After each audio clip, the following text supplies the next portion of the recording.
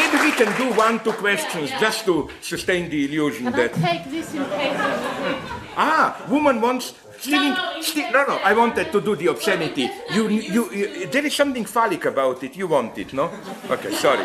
I cannot resist it. And now you want it. We're used to the obscene and the provocative and the but we're not used to the sentimental version. No, which but I just started. let me tell you something. You know that I got the answer of a lifetime when I repeated my old problematic joke.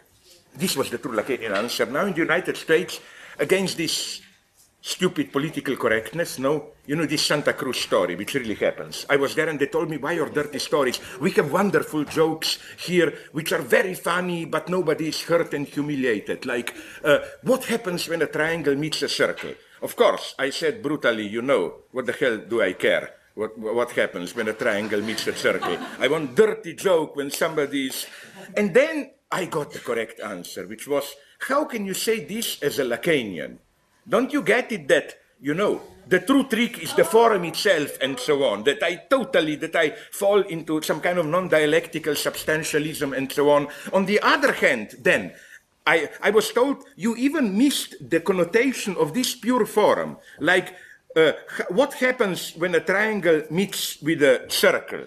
Circle, phallic, triangle, you know what? My God, many things. Okay, it's another story. What I'm saying is, let's go on, please. Please. Question. No, but what interests me is if you have something, I'm open here, I'm not bluffing, about points which I considered are even moderately interesting, like this idea of inventing a new way of... sorry. You ruined my pleasure, which is to ask myself a question. And then...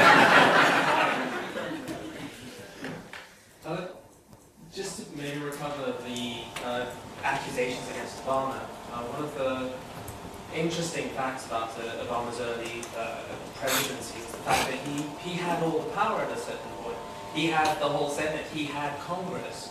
And one of the problems, one of the really big criticisms of it was the fact that he didn't use it to really attack the Republicans.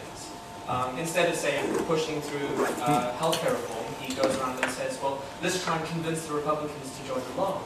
That he wasn't violent enough, maybe? Or how would you... Yeah, here I totally agree with you, because, I wonder if you saw it, a week ago in New York, I watched an interview with Michael Moore.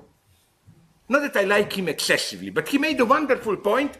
The slogan of his interview is, more and more I like Republicans. No, he's not. And then he said, because formally, my God, when they got power, they use it brutally, they believe in it. And he says, I'm starting to think, do these Democrats around Obama, he sounded as a kind of a progressive Christian, because he said, do they believe in anything? They act as if they don't believe, they are afraid to brutally do it. You know why I also agree with you? Because I know enough of my own small political experience, what's the paradox of, you may know it if you're involved in it, the paradox of political power is that when you want to seduce the opponent by way of saying, okay, let's meet halfway, blah, blah, blah, that's not the way to do. If you start with this, opponent will necessarily experience this as a weakness. No, first you must shoot. And then when you scare them, then maybe if necessary, you don't begin by making compromises. I totally agree with you that, my God, again, the paradox is at a formal level. We should learn from... Although, it's wonderful what is happening now with this Tea Party and so on, how involved they are in pure... I think the most interesting class struggle is now going on within the Republican Party. You have the Tea Party, which wants what? Cut the taxes and slash the budget deficit. Of course, the problem is how to do this together. Because things are already starting to move in the sense of the split there. Because do you know that the true leadership, not Tea Party, of the Republican Party already met big bank managers and promised them to repeal that Volcker Amendment, whatever which precisely prohibits or tries to control these speculations by banks which led to 2008 and so on. So you have here a party which won with the slogan against public deficit, debt, and its first economic measure, two measures will be to abolish this amendment and B, to prolong the Bush's tax cut for the rich people, which means a guarantee that public debt will explode even more. You see, here you have, but the story is here a very sad one. It's the story about material efficiency of ideology. Because if you are naively rational, you would say, can they see that to prolong the tax cuts means immediately everybody even knows how much. It's 700 billion per year, billions more deficit. And nonetheless they do it. So I agree here with you. My only problem is that I had debates with my American friends about this. Was Obama even, first, yes, I agree with you, he is way too kind a guy. He really is, you know, I don't like this. I mean, it might be nice sympathetically, but you know, my cynical definition, they asked me, what is the difference between moderate leftist and a true communist? Okay, to annoy people, I said, even if the situation is desperate, a moderate leftist will stick a knife into you. But then the communist turns a knife. Like this is Obama, it's not in his nature, no?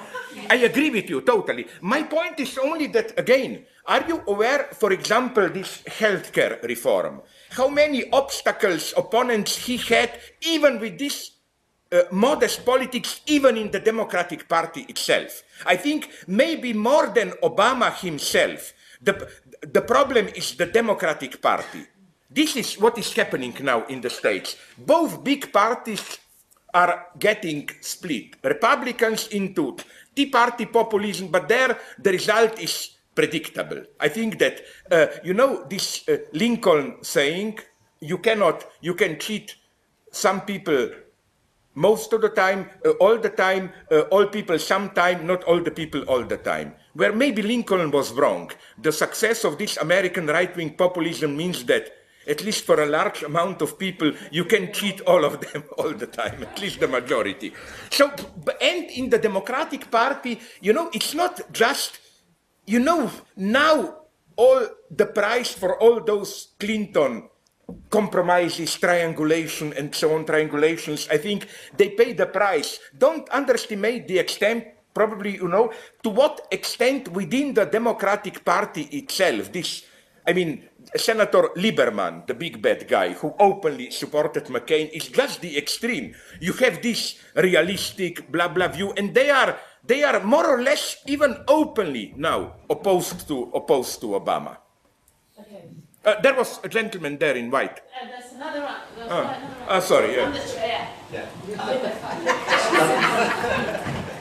Start from what you said in the beginning about how you situated yourself about the events that happened here yesterday, the demonstration and everything. I only know from the media what I know. No. Maybe something was wrong, I apologize. No. At one point you said, my God, not murderous violence. So my question would be, where do you draw the line politically, theoretically? And I just have to invoke another example from Greece. Yeah. In Greece, the politics have been very contentious for the past year after 2008 and everything. And then, in one of the biggest demonstrations against the austerity measures, things got contentious as they were, and somehow 3 people died out of a fire that was caused by people just demolishing something. Yeah. So my question is, because we have to be more serious in my view, in this approach, where do you draw the line strategically and theoretically in terms of violence, murderous violence, non-murderous violence, and violence as a means of acting? Yeah, now maybe my reply will disappoint you. I mean, of course, I only can give you, I don't think you can, in the Habermasian way, draw some kind of a Kantian a priori rule and so on. Unfortunately, you have to, what's the expression, play it by the ear or whatever. I don't think you can say, okay, like, for example, some Greek friends even told me you can establish rules like when you attack a building, it should be only like McDonald's foreign company, not this poor small cafe owner who blah, blah, blah. Yeah, but you can only play this up to a certain limit. There is no a priori rule, but nonetheless, I think, unfortunately, that you have to take the risk. Because it's horrible to say, but you know, it works. There are situations where if you don't have a minimum of this sense of emergency, things simply don't start to move. Like, let's take it here precisely. Without those a little bit of crash windows or whatever, I think these propositions would simply, I don't know, not be taken seriously and so on and so on. The problem is the way our media are structured. I can well imagine, it's so easy to blame the media, but our public space is so distorted that only in this way you can be heard. I am far from idealizing, for example, Norway and so on, Sweden. But nonetheless, in those countries, people convince me, and again, I repeat it 3 times, I'm far from idealizing them, but they have, I think, much higher level of this. You can be hurt without violence. You know, it's all a question of, again, how the public space is structured. And again, I know this may be disappointing, but like the conclusion would be then practically do nothing. I mean, anything can run out of control, you know. Like this would be the same thing as to say, sorry for this bad taste example, let's prohibit all the football matches because, you know, whenever you have them and so on and so on. No, I have no,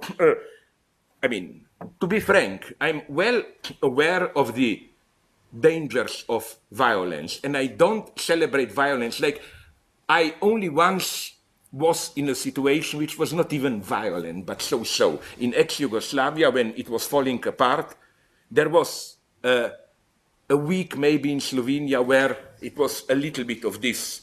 It wasn't clear who is in power and so on. And I can tell you there is nothing pleasant about it, you know. It's easy to have this dream, oh, the state withdraws and, oh, we are free. Yeah, but, you know, like, remember that all these examples that we celebrate, let's take May 68, no? That's my suspicion about it, you know.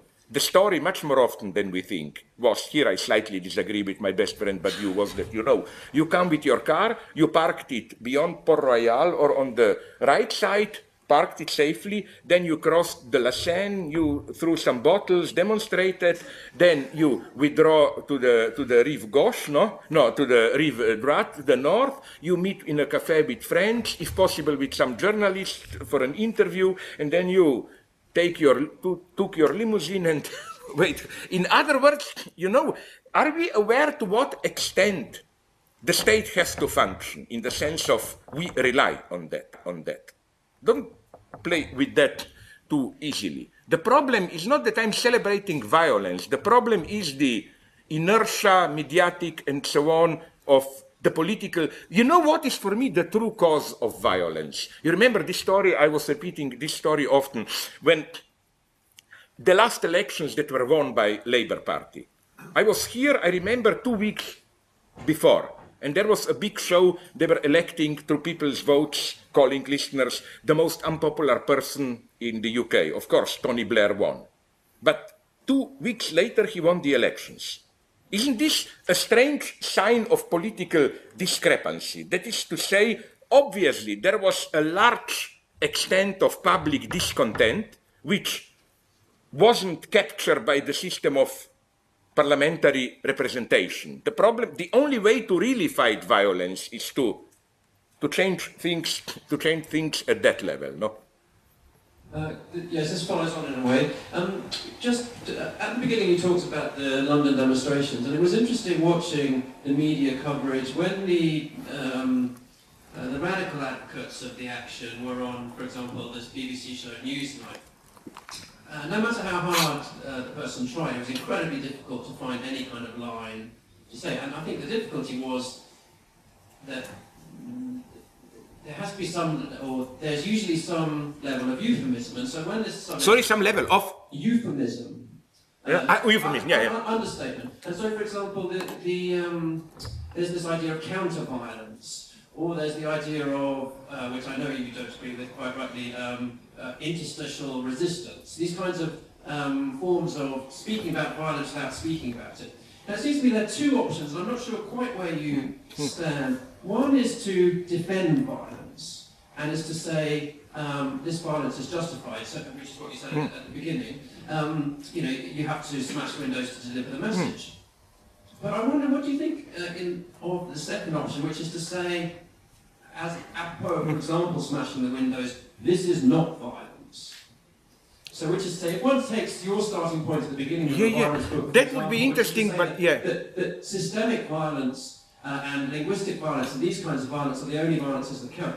What about saying that, in fact, protests of this kind are a form of non-violence? This works wonderfully, but be aware that this works precisely as some kind of a paradoxical statement. No? Paradoxical in the sense that for the majority of people, I don't despise them, living in everyday ideology, to them this precisely is presented, and they, up to a point, experience, they will tell you, wait a minute, what is, if the fact that I cannot walk on that street because the windows are smashing, somebody can hit me, if this is not violent, you know what I mean? But otherwise, I precisely think that this apparently absurd statement, but this is not violence. I deeply, you know in what sense I'm deeply sympathetic with it. I'm not now just bluffing to get you on my side, because this is what I tried to say, the point with that statement, which cost me so much trouble even now. The problem with Hitler is that he wasn't violent enough. No, he wasn't able to do systemic violence, which is why he had to do Kristallnacht. That this is, in Nietzsche's sense, reactive violence. I don't want to concede to Hitler even this evil greatness of, my God, the guy was evil, but he had balls. No, he was a coward. He didn't have real balls. Real balls would have been instead of killing people, changing the system a little bit. And he killed millions because he was afraid to change Syria. But also what you said about covering in the media, are we aware to what extent media are not in any paranoiac way controlled, but like how sensitive things are here as to who covers what, in what way, for example. I met also some Palestinians when I was in Israel and the other Israelis, and they both told me the same story. I don't idealize her, but do you remember Hannah Ashrawi, that Edward Said student, very educated Palestinian lady, who was 20 years ago around, I would have said, the public face of PLO. No, all the time you saw her on CNN and so on. Then she disappeared. It's wonderful, the explanation I was given. It's almost as another version of that Udi Aloni story of why no Jews were killed on September 11th. It was a strange overlapping of opposite interests. On the one hand, the sad thing about PLO, the West Bank, is the gradual disappearance of secular left. So as part of this, she was considered too much by, let's call them, religious hardliners. No, an educated pro-Western woman cannot be our voice. But now comes the beautiful paradox. The Zionist exerted in the United States the same pressure of CNN. Why not? Because it didn't fit the image they wanted to project of Palestinians, that you have an educated lady, not with half-covered face, whatever. They much preferred that, you know, Arafat's stumbling half English for whatever, you know, to make these are the true Palestinians, no? So isn't it a nice paradox how the coincidence of the opposite, again, she was sacrificed, she didn't fit any of the two. But what you said, yes, coming to think about deeply, this is a strategy to be thought about. I think it's very efficient, yes, to say, and then I hope you agree with this, that the first, okay, you say this is not violence, then the people, you have this common sense reaction, ha ha, are you crazy? But then if you make them understand this, if you explain it good, then in a sense you won. Because I claim that the moment you see in what sense this is not violence, you see our point. So it's, thanks very much. I will probably plagiarize you and use this. And if you give me your name, I will do the usual hypocritical thing, you know. I will add on the tiny, tiny footnote and not even conceding it to you, but at the same time that I was developing this idea, a colleague of mine came to a similar idea. You know how we academics are cheating. Thanks very much, sincerely. Okay, we've got a few more questions. I don't know if you want to take them together or... Now I'm for group sex, take them together, yes. Getting time. Actually it's not really falling into question, but it's more on the gypsy and the face of the other, because in England at the moment there's a place called Dale Farm in Essex. Well, in Essex, yeah. Dale Farm is under eviction. It's one of the only, I think it's the only large Irish gypsy camp left in England. But it's like, it sort of fits the same pattern there, and to an extent they are always being accused of doing criminal activities. One of which included hacking to pieces the local police helicopter, because it kept flying around and trying to see what they were doing. So they were accused of taking hatchets there. So this is interesting. So here... It's not really hitting the news at all as well. this is typical, yes. What hits the news, what... And then at some point it's going to hit the news, and then everyone's going to go... So But let me make it clear. So it's this camp, and the police itself is putting soft pressure on them, and not even... This is... But here the case is clearer, you know. What was so perverse in Slovenia was that it was more that West Bank Palestinian-Israeli situation where the police is split. Officially, it pretends even to protect them, but it protects them in such a way. For example, here, of course, I didn't agree. What did the police do? The police said, of course, it's horrible, those racists and so on. We have to protect the Roma. Yes, and then they forced them and practically kidnapped them and put them into some abandoned school and so on and so on. It was a wonderful example of how, in order to protect the poor Roma, they did exactly what the local racists wanted. I think it's interesting because they're not Roma, they're Irish gypsies. Irish. I know this. I know this. You see, now you said something. I will just show you, sorry, how politicized the debate is with us. What you said now, every right-winger in Slovenia knows. Why? Because we have this struggle of which term should be used, Roma or gypsies. And right-wingers want to use gypsy, but in this vulgar sense as a humiliation. And so, did I get you correctly? Because what they claim is that if you look at, how should I put it, objectively, then Roma are just one of the groups of the gypsies, no? And they like this because this legitimizes them to use the word, they are, how should I put it, right for the wrong reason. They are factually right, but but this is, you know what is also interesting? I like it very much when the Roma, gypsies, whatever, try to organize themselves. They try to, no? Yeah, they've got a whole campaign going to defend them. Yeah, but the problem is then again, where is the? I mean, how? My problem is always how to make this efficient. Because do you know how long a tradition of this anti-gypsy sentiment? Not only were they, as you probably know, put into camps together with Jews by the Nazis, but even nicer in a horrible sense. You know the big last work by Husserl, The Crisis of European blah blah blah. He speaks there of European spiritual unity, Europe as spiritual entity. Derrida brings out this nicely, and then he says, Europe, we mean it not territorially, but spiritually. And then Husserl, yes, as you may expect, says, take, for example, the gypsies. They are territorially here, but spiritually they are not Europe. They are out, and so on and so on. So you see how, this is what I meant when I said no ethnic cleansing without poetry, maybe even without, you know, this is whom I hate, these thinkers, poets who their hands are very clean, but they lay the foundation slowly, no? And then, of course, when real violence begins, they are the first to say, oh my God, it's the distortion of our deep insight, we didn't want that, no? Maybe we should nonetheless, this is body language.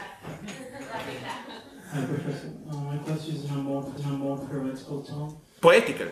Theoretical. Theoretical, sorry. I would like to ask you what's your argument to justify why is strategical violence the really latent question now? And the emphasis here is on why strategic and not on why violence. Is strategical violence based in a construction of a shared space or a sense of solidarity? But subjectification can be considered more incisive. And if subjectification is individualistic, how to think resistance? Can we think the capacity to brutally do it that Obama lacks, or to turn the knife, as in one example of personal violence? And if yes, how can we think how to transform or connect it in socially organized action? Okay, this is of course a $1 million question. I mean, if I were to have a precise answer to that one, I would have given it to you. All I'm saying is that it's not for me a question of, again, not even strategic violence. Again, I just proposed a couple of steps. First step is to understand violence as, you said before, primarily not as simply let's call it naively, you have a certain, it's very abstract, system which functions using its own rules, but also its own transgressions, and so on. And the change, the true change, even if it's not physically violent, always has something violent. Violent in the sense of brutally, by brutally I mean not justified by the rules of the game, by brutally changing the rules of the game. Or to put it in more even theoretical terms, you know this distinction, like all the French guys like it, Badiou, Rancière, between society as corporate social body, each at our place, and this radical egalitarian point. There is always some kind of a clash between the two. In this sense, I claim violence for me is not about killing people. It's about this experience of when you all of a sudden note of how society, in the sense of big other, organic order on which we rely, is up in the air. You know, you cannot rely on order. This is the exact opposite of corporate violence, which is precisely violence in order to sustain the order. Like, for me, this is, take Pinochet. I remember his first words, which were, the only thing we did, this is the things return back to normal. That workers will forget about politics, workers should work again, and so on and so on. This is this, and my second point is that one always has to remember the violence which is here, not even as some kind of abstract systemic violence, but very concrete in different material practices and so on and so on. And I claim that I just think we should accept that whenever you really touch things, change, you have,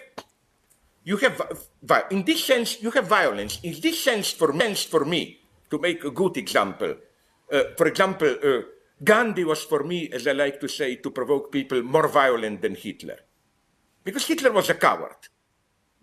Gandhi, whatever he wasn't a coward. He really did it, transformation, and so on and so on. Okay, the limits of this transformation is another point, but you see, this is the crucial point. I don't want to be caught into that nightmare of, oh my God, there is a window smashed, how far can we go, can we kill, and so on. Of course, there is something terrifying in all violence, but it's not a choice of, this would be my zero-level formulation, it's not a choice between violence or non-violence, because the way we are in everyday life already is violence. This, I'm an old-fashioned leftist, I don't want to concede on this point. Like, again, as you said, smashing windows. No, that tuition imposed is true violence. This is brutal violence which can mark generations and so on and so on. And it's pure hypocrisy when people say, oh, but you smashed the windows and so on and so on. You know, it's as if, I don't know, sorry, tasteless. No, I will do it the other way around so that I'm the victim. Is it as if you, I don't know why, you smash me, you spit into my face, smash me, and I said, fuck off, and you say, how dare you to use that word? You know what I mean? Like it's At the same time, the victim was a cat. Sorry? At the same time, when the victim was a cat, you did the thing again, but not with, like, on the violence front. Yes, it was interesting that you mentioned Norway and Sweden, because my background is from the Norwegian media, and the left in the Norwegian media, and I just want to invite you to reflect on the way you are used as a thinker. In Norway? Not in, no. In general, because the way you are represented or the way you are coming across in Norway, I think is as a critical thinker and as a somewhat, excuse my French, comedian. Yeah, I wanted to say comedian, yeah. I mean, just like YouTube, you have 200,000 clicks on your comment on vegetarianism, whereas instead there's maybe 1,000 clicks on your important, productive political line of thoughts. So the way you're used is just as a critic and not as a productive political thinker, and in that sense, paradoxically, you're also becoming, your popularity is becoming as part of a symptom of the crisis of the left in itself. I tend up to a point to agree with you, and I will tell you up to which point. I'm trying, I agree, to play this risky game. My strategic choice years ago was, this is a tasteless, no, nothing vulgar, don't be afraid, but just strange example. I read in a book about priests like Christian in the Wild West, that in order to attract attention, you know, they were the best magicians in the sense of card tricks, rabbits, and so on. Because they went to a saloon and first did some tricks, and then when people started to look at them, then, haha, you have the word of God and so on, no? And my idea was maybe I can manipulate a little bit in this way. Of course, the risk is to apply, to go on with the metaphor that people will just stay for the tricks and then they will. But I see nonetheless some signs of change. And one symptom of this change is precisely the level of attacks on me which is changing. Till now, did you notice this? The predominant tone was what you said. Sometimes he's a little bit crazy communist, but forget about that. We go to see dirty jokes about gypsies and blah, blah, blah. You know, like, he will amuse us for blah, blah, blah. But then it's not only the New Republic. It's other media in the United States. It's in Germany, there was a whole polemic against me again. So now the message is not only he's a clown, but don't be deceived by it. Beneath this clown, there is a dangerous message of blah, blah, blah. So, you know, this is for me some kind of a sign. And also, you know, if it were to be, you know, I don't want to boast, but my friend Eric Sentner, don't ask me why, these are the mysterious ways academia work. He is in that inner circle of whenever you are considered for any prize, you know, all this shitty human prize, he is one of these secret committees, you know, like he's always asked. And he told me that in the last 10 years, he was asked to say his opinion, to write on me. I was considered for a prize at least 30 times. And then I never got, not even one, because then he asked, why didn't he get it? They say, politics, you know, a little bit problematic, and so on and so on. So don't have too many illusions here. My last point would have been why I nonetheless like also this comical aspect. Fuck it, not you. I mean, why should we? I know I hate, like, as if since we are leftists, what we should do? Just, children are starving in Africa and so on. Fuck it, why? We can have better fun than the stupid right-wingers. Why should they take this from us, you know? But I agree with you, there are problems here. Now, and again, would you agree? You know where it's good to mention your country, not as an ideal, but isn't this important to mention? Sorry if I repeat myself. Without idealizing you, by you now I mean your glorious Norway, whatever, that, do you know, recently I was sent a text by, I don't know if I will pronounce the name, the Swedish guy across the river, the fjord, the Göran Törborn, you know, the Swedish leftist Marxist, Göran Törborn. Okay, who did something, sorry if I repeat myself, it's a wonderful point. Wonderful to show how even within the system we have a maneuvering space and how neoliberal ideology cheats. He says, let's take Scandinavian countries. And again, with all critiques, you are still relatively much more egalitarian and healthcare, blah, blah, all that bullshit than others. Much more. For example, if you look at the usual in a company span of wages between lowest and highest, it's much lower. But then the usual argument of neoliberalism is, if we do this, become more egalitarian, blah, blah, blah, you know what's the mantra? We will lose competitivity. Then Törborn does this. He looks not at some leftist cheating economy, but the true values, Wall Street and so on. But you know where you are immediately after, okay, the first two you cannot beat them are Singapore and Hong Kong.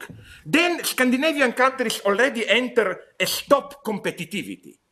This is an empirical proof that it's simply not true, even within the capitalist rules, what ideology is telling us, you know, more healthcare, more this, you lose competitivity. No, you don't necessarily lose competitivity. It's all, to put it very simple, you know, even Marx in Capital, when he speaks about the value of labor force, he emphasizes this is not a biological. The value of labor force is the result of ideological struggle. How much is accepted as normal for work? And this is a struggle of fight which has not even honest economists, like that guy, Hartfield or what, who did that.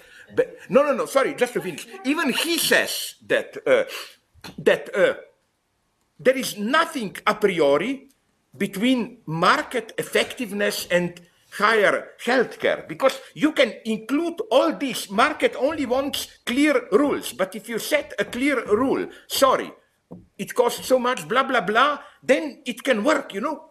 What I want to say is that we should be very clear about something. How the system is cheating with regard to its own terms. What we effectively have is not neoliberalism. Neoliberalism is ideology. Effectively, they all have half state-run economies, they cheat and so on and so on. United States neoliberalism, are you crazy? Are we aware how much state intervenes all the time and so on and so on? Sorry, but I still like your country. You know what I like? I was there in Oslo recently in a cafe with some friends, and there was a beautiful blonde waitress that came. As a sexist, I couldn't say, oh, and you know what they told me? Oh, that's just a Swedish worker. Like, you are now so much richer than Sweden are the poor immigrant workers. I like that. Okay, I think that's been another wonderful point over another wonderful point. But I think you summed it all up by saying that you described yourself not just a clown, but a dangerous clown, and which is why we thanks very much. Yeah. To find out. I expected something. I expected to say, no, Slavoj, you are not a clown. We love you deeply. We know you are really a good man. No, sorry. Thanks very much for your great patience.